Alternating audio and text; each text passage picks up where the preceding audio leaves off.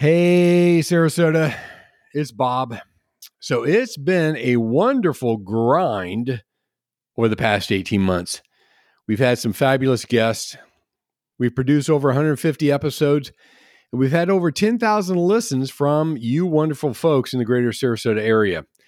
It's been a lot of fun, but also it's been a lot of work. And so we've decided to take a little bit of a break until this fall. When you check out other podcasts, you're going to see that most put out a new episode only once a week. We put out two, so of course that means there's twice the work. A lot of show notes, scheduling, guests, editing, et cetera, et cetera, et cetera.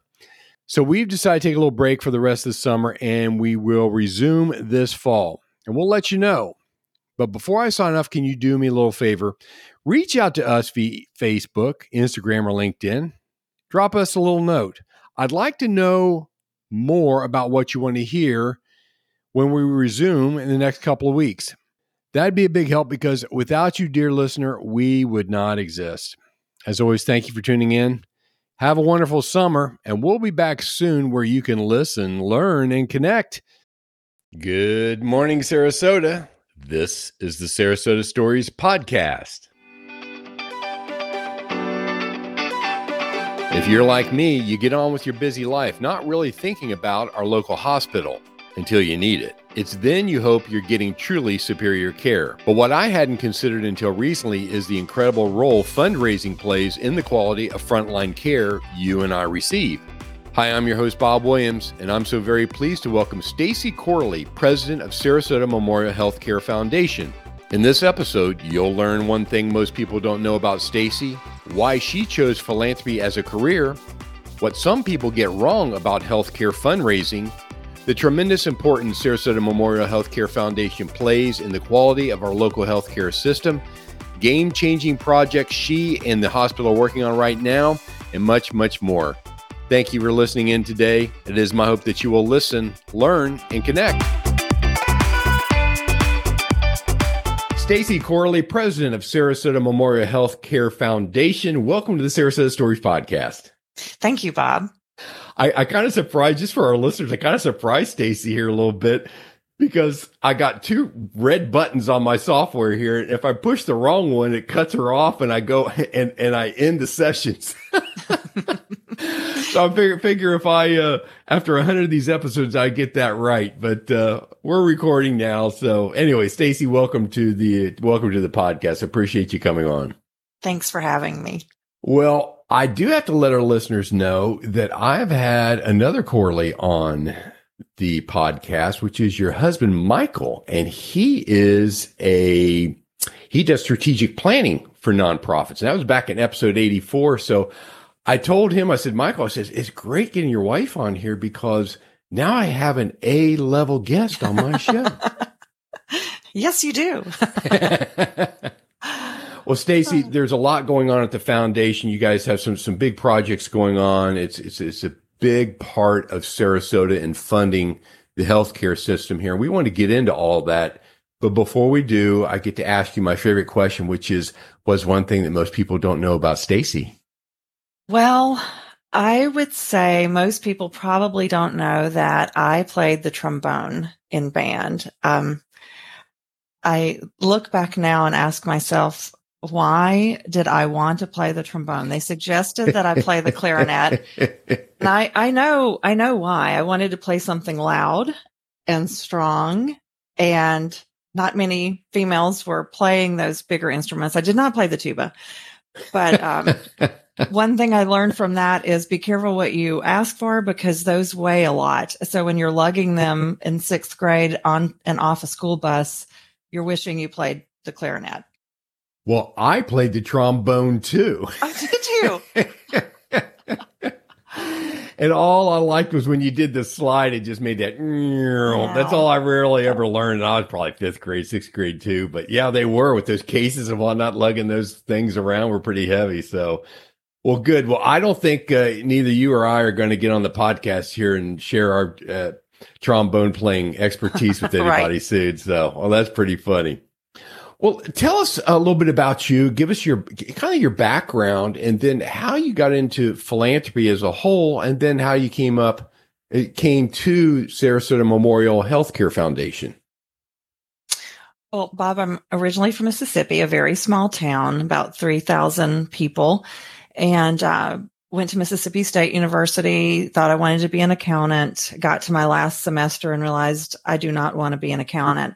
But I was so close to finishing, I went ahead and did that. And then every job I would apply for, I actually started applying for pharmaceutical sales positions because I had done a report on Merck in my last semester and thought to myself, this is in 1990, people are always going to need food and drugs. So this is recession proof and nothing can happen.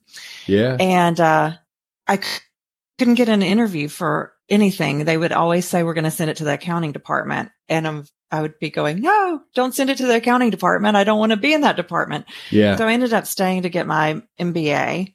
And once I did that, I had a lot more opportunities for positions and networked my way. I look back now and I see some of the skills I use today. I got on the phone. This is before email even. I got on the phone and called people from our alumni association who worked in other cities where I might want to live and ask if they knew anybody who was in pharmaceutical sales. And that is how I got to someone. Yeah.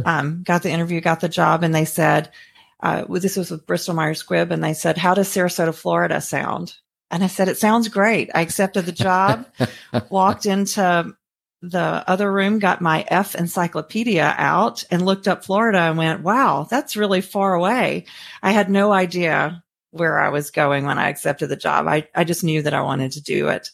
And so moved here, didn't know a soul, worked in pharmaceutical sales for 10 total years, but called on SMH, actually volunteered in what was 30 years ago called the Indigent Patient Clinic. It's no longer called that.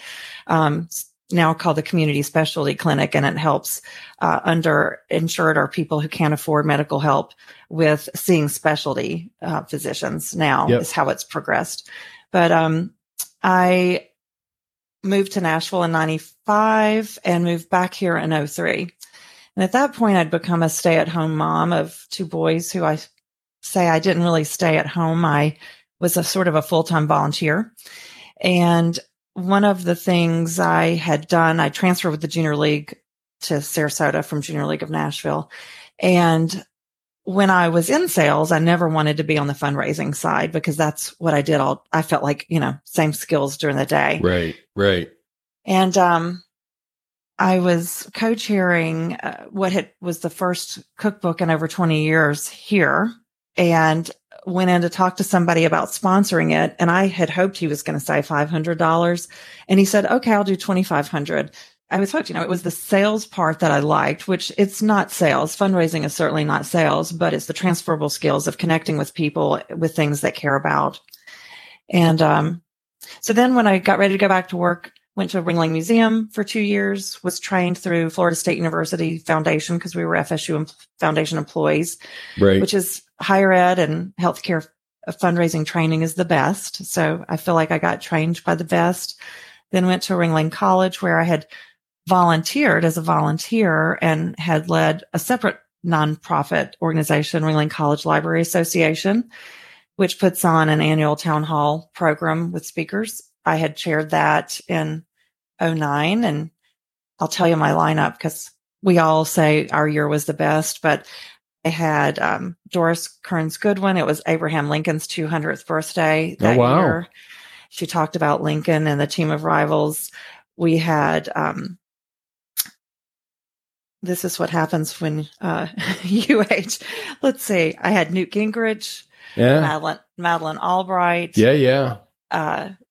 Robert Ballard, who found the Titanic, and we ended that year with Gorbachev. So it was a great year. Wow. I'll bet that was a great year. I'd love to have a chat with Gorbachev. I think he's passed. Has he passed? Not yet. He's still alive. Yeah. Boy, would I love to have a chat with him and say, what was it really like when you and Reagan met in, I think it was Iceland it was way back when, talking about all that. Man. Well, so how did you come to the Sarasota Memorial Healthcare Foundation then? So I was 10 years at Ringling College in progressing roles and ended there as VP for advancement, which is over all the fundraising and alumni relations. And my predecessor here at the Healthcare Foundation announced his retirement, and someone reached out. And I used to joke with people I probably should have started out in healthcare fundraising since I'd worked 10 years in the medical industry. And but I learned a whole lot about art in the meanwhile, and came over to the Sarasota Memorial Healthcare Foundation just 5 months ago in September. So 2022. But you've been in Sarasota how long then? Almost 20 years this time, and 4 years before. Yeah. So that basically makes you native. So because everybody's from someplace else, and around here, I'm always sorry to the native Sarasotans here. You got a good thing going on, so we all are coming from all different parts of the country. Well, so then tell us about, what does the foundation do? Because it's really the philanthropic, it's the funding arm of the healthcare system here. So, tell us kind of like the different areas that you all fund. We are the philanthropic arm of the hospital system, and we have 5 pillars that we primarily fund, which include education, research, technology, facilities, and most importantly, patient care. So we work with donors who want to make a difference in healthcare here, and I describe it as we're the icing on the cake. We add philanthropy to things that were already on a strategic plan. They're things the hospital wanted to do, but a donor steps forth and helps make it possible. Interesting. You have 5 different pillars there, then how do you kind of divvy up the funds as they come in? I mean, obviously, you're CEO, so you're part of the strategic planning, executive committee, and you do all that, but how do you decide what gets funded and kind of like when? Well, a lot of times donors will make that decision. I am very fond of being donor centric. I think in the end, things always work out, no matter what the needs are for the organization, if you're donor centric. And that means meeting donors where they are, understanding what they care about, matching what they're passionate about with the needs or the opportunities at the organization. So, there are a lot of people who come and say, we have a lot of grateful patients who will say, I was treated here for breast cancer, or my husband had a stroke here, or someone had rehab services. And so they want to make a difference in those areas that actually directly impacted their lives. So that's the way a lot of donors come to the decision about what they want to help. Certainly, we have people who say use it for whatever the need is greatest. And then in that case, we have a grants committee on our board. We have a board of 19 right now who are volunteers who lead our organization. And those board members, some serve on a grants committee. And we review them based on where we have funds that could be allocated for certain requests that come over from the hospital. And then those are determined through that grant process. I will also say that we do accept outside grant applications up to $50,000 from organizations who have some sort of healthcare related need. And primarily those are funded, they are all funded to organizations who their mission helps SMH in some way. So for an example, the blood bank needed a piece of equipment a few years ago. SMH needs the blood bank desperately. We definitely. Oh, yes, sure. So that helps us in some way. First Step in Sarasota does work with behavioral health, and they help keep people out of our emergency rooms because they're able to work with them out in the community. So it's organizations like that that help relieve some of the pressure that the system might take on without those organizations doing their great work. Yeah. And I was impressed when I was doing research for this interview just on your website. The thought occurred to me, if you guys didn't exist, then obviously the funding is not going to happen with all these areas that you have just mentioned. And the extraordinary service that you all provide is the fact that you know, a cornerstone to any thriving community is really a great hospital. And sometimes we just, I guess as consumers, we don't really think about that. And when you say a great hospital, it's not only the equipment, the education, but you have to attract the talent too, because, doctors coming out of medical school or wanting a change or something, they're going to want to go someplace where they actually like to live and the funding's actually there. So I think that's interesting. Yeah, I will say one of the things we're working on that was always on the strategic plan for the hospital, but I think moved quicker when a donor stepped up with a significant donation to fund our new research and education center. It's going to be built on Arlington, and the former building has been demoed, and groundbreaking should happen later on this spring, early summer. And that will house what's already happening at SMH. There's already research happening. We have graduate medical education. So we have residents in internal medicine and emergency medicine and palliative care. They come from Florida State University. So all these things are already happening, but they're spread throughout the campus. So this will be one location that will house all of that together, as well as a simulation lab, which those sim labs teach not only physicians, but nurses, other staff how to do lots of things by, actual experience on a simulated person. So that's all going to happen in one place. Cool. Which will be fantastic because you got a lot of synergy there. But what you mentioned is recruiting physicians and recruiting nurses. There are physicians who are coming now to Sarasota Memorial Healthcare System. They're coming from academic centers. They're coming from other places where they're very interested in treating patients, and they're elite specialists in what they do, but they're also interested in either continuing to teach students or they want to continue their research. So this is going to be a real attractive magnet to get people to come practice medicine here. Absolutely. I mean, and sometimes we forget the doctors, again, as they say, they want to live in a great place too. I mean, they like all the amenities that you and I like, and to be able to attract them.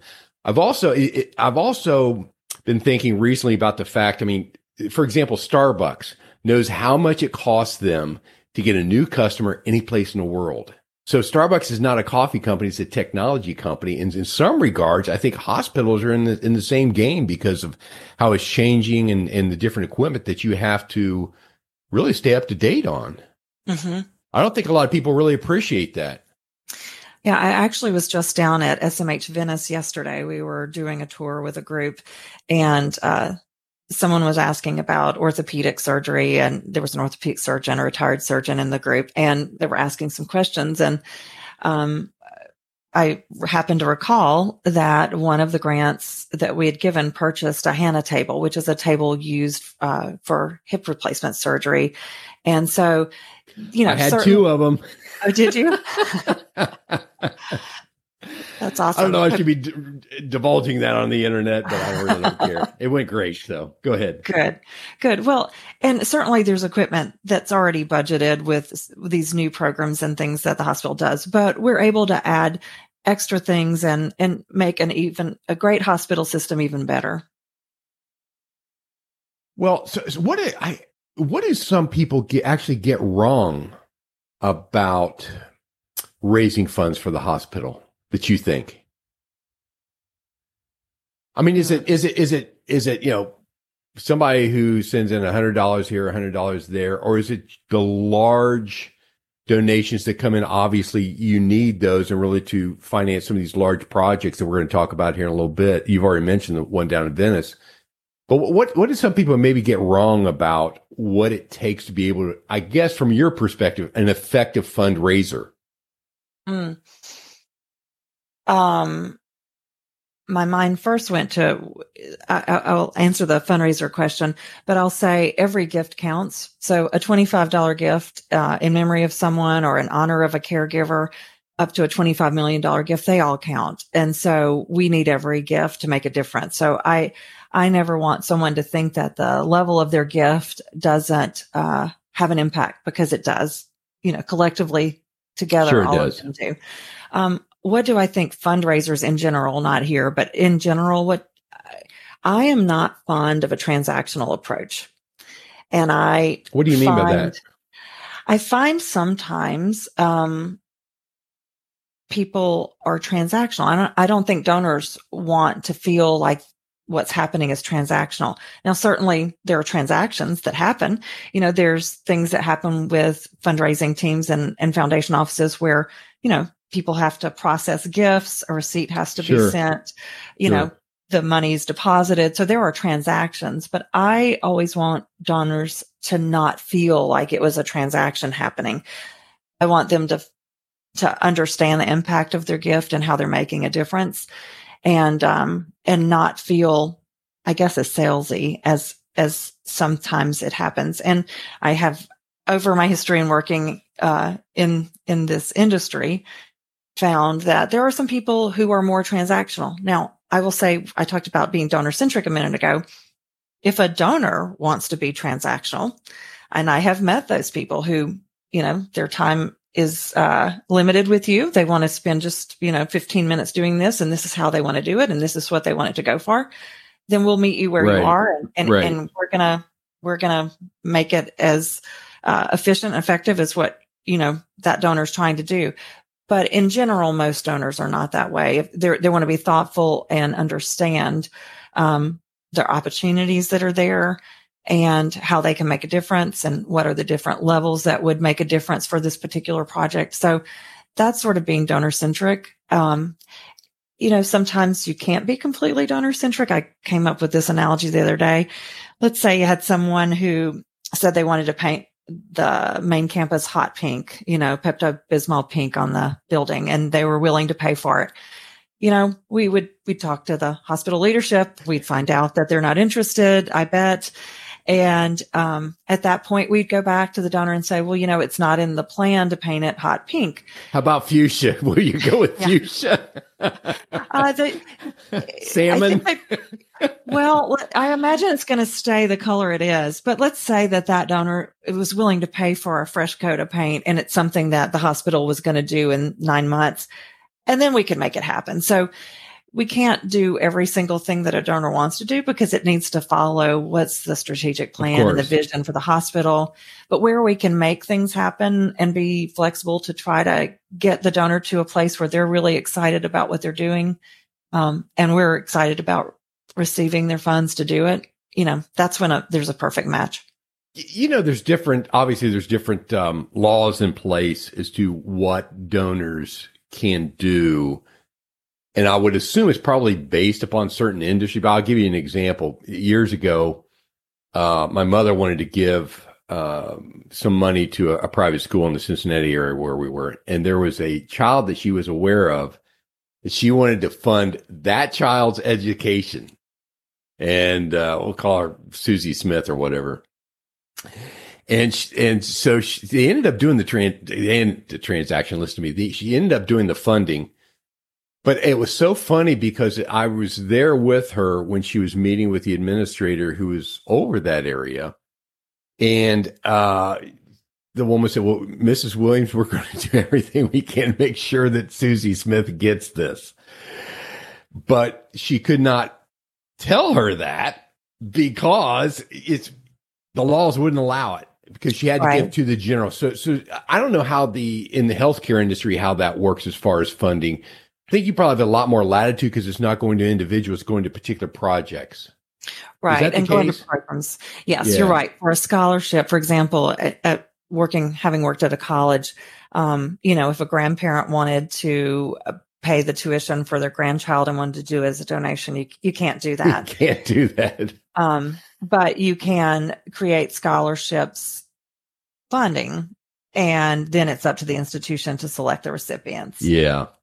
What's a typical day for you look like? I mean, throughout the year, you have, I don't know, half a dozen or so big events that are fundraisers. Of course, that's, in the media, and you can see that. But what's a typical day for you look like? Well, besides doing podcast interviews. Yeah. I would say some meetings in the office, usually a meeting or two or more with donors outside the office. Sometimes it's giving a tour of an area at the hospital or meeting somebody for lunch or coffee, along with staff meetings.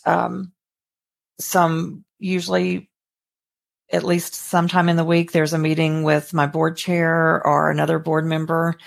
And sometimes there's evening events that may not be ours, or they could be ours. And, going to other events in the community. So well, why there's so many foundations in philanthropic options in Sarasota? What do you find is I guess maybe main reason why somebody will donate to your foundations compared to some others? I mean, I have a good friend that I know the answer to that too. But what have you found is why the hospitals compared to Spark or one of the other organizations in the community? Well, Bob, you're right. We live in a community that's filled with lots of fantastic nonprofits, probably more than most counties in the country, actually. And there are so many good options. I usually say if people move here and say they're bored, then they're just not trying, because there are a lot of ways you can volunteer, support, get involved with nonprofits in our community. One of the reasons that I was really excited about coming to Sarasota Memorial Healthcare Foundation is the impact that SMH has on our community. It affects so many people. And I feel like our team's work can affect and really change lives astronomically, because, there are so many patients that come through here annually. We have over 9,000 employees at SMH, so we're the largest employer in the county. And so just by that alone, that tells you that we're impacting so many people every day. And certainly there are other good options, but I'm really loving being in a place where I feel like, people can say, well, I'm going to go up north to my hospital if something happens to me. Right. We're bringing so many renowned experts here that I heard the story the other day. Someone was in Boston and the physician there said, well, the expert for that is in Sarasota. So, you're not going to take an ambulance probably up north either if you're in an emergency. So we really impact so many people here.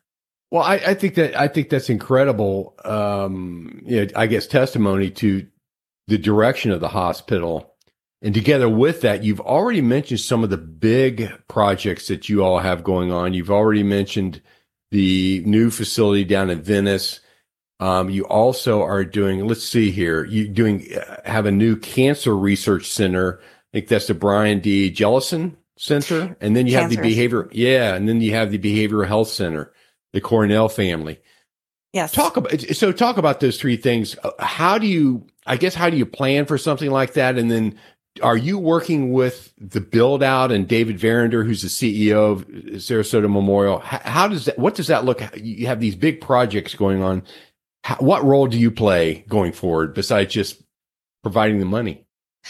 Well, our team, there are different people on our team at the foundation who work with hospital leadership on all these things. So it's anywhere from looking at events like topping out Venice, the new wing at Venice. We're adding another 100 beds because it's already at capacity. The topping out will be in April. And so we'll be there with some donors who have supported the new Venice hospital. So it's anything from that to helping order donor signage and knowing where the signage is going to be. We work with the folks in those areas to see renderings so that we can share the vision with donors and they can see what it's going to look like or what will happen in there. So the Cornell Family Behavioral Health Pavilion will open late next fall. We're really excited about that because it'll be across the street from Bayside, which is a 50-year-old facility. And this will be a brand new facility that will have inpatient and outpatient programming. There will be a child and adolescent unit, a geriatric unit, an adult unit, and an acute unit, as well as wonderful light-filled spaces that will hopefully be a comfort when patients come in for behavioral health needs.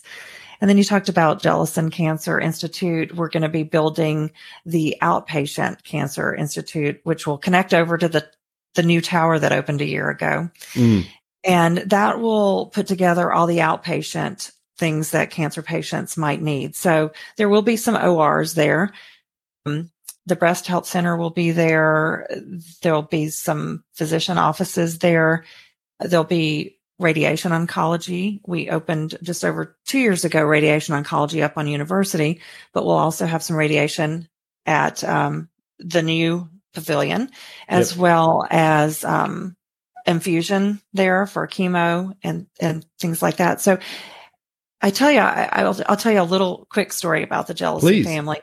When they made the decision to contribute such a significant gift to name the Cancer Institute, it was because they realized they had the ability to travel wherever they wanted to travel to get medical care. Yep.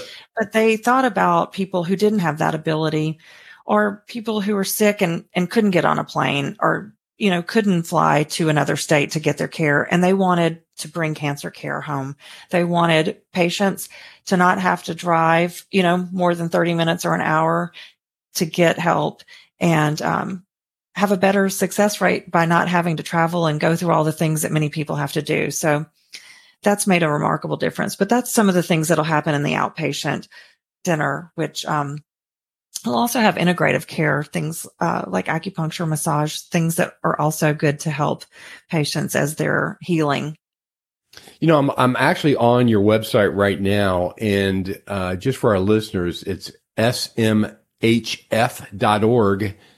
But if you go there, you'll see some of the donor Stories, and you have Janice and Ralph Schrader, you have Donna and John Basia, I guess is their name, Basha, and Bob and Joan Geyer. And just some wonderful stories about just kind of it's what I've always said about, Sarasota is just a giving town. And there's so many people like them they're making an incredible difference in the community and just making it a wonderful place to live with a, great lifestyle. It's just not all the sun, sand, and palm trees. Mm-hmm. So, but you got a lot of stuff that's going on right now, which is just going to add to all that. Well, but what is Stacey excited about right now?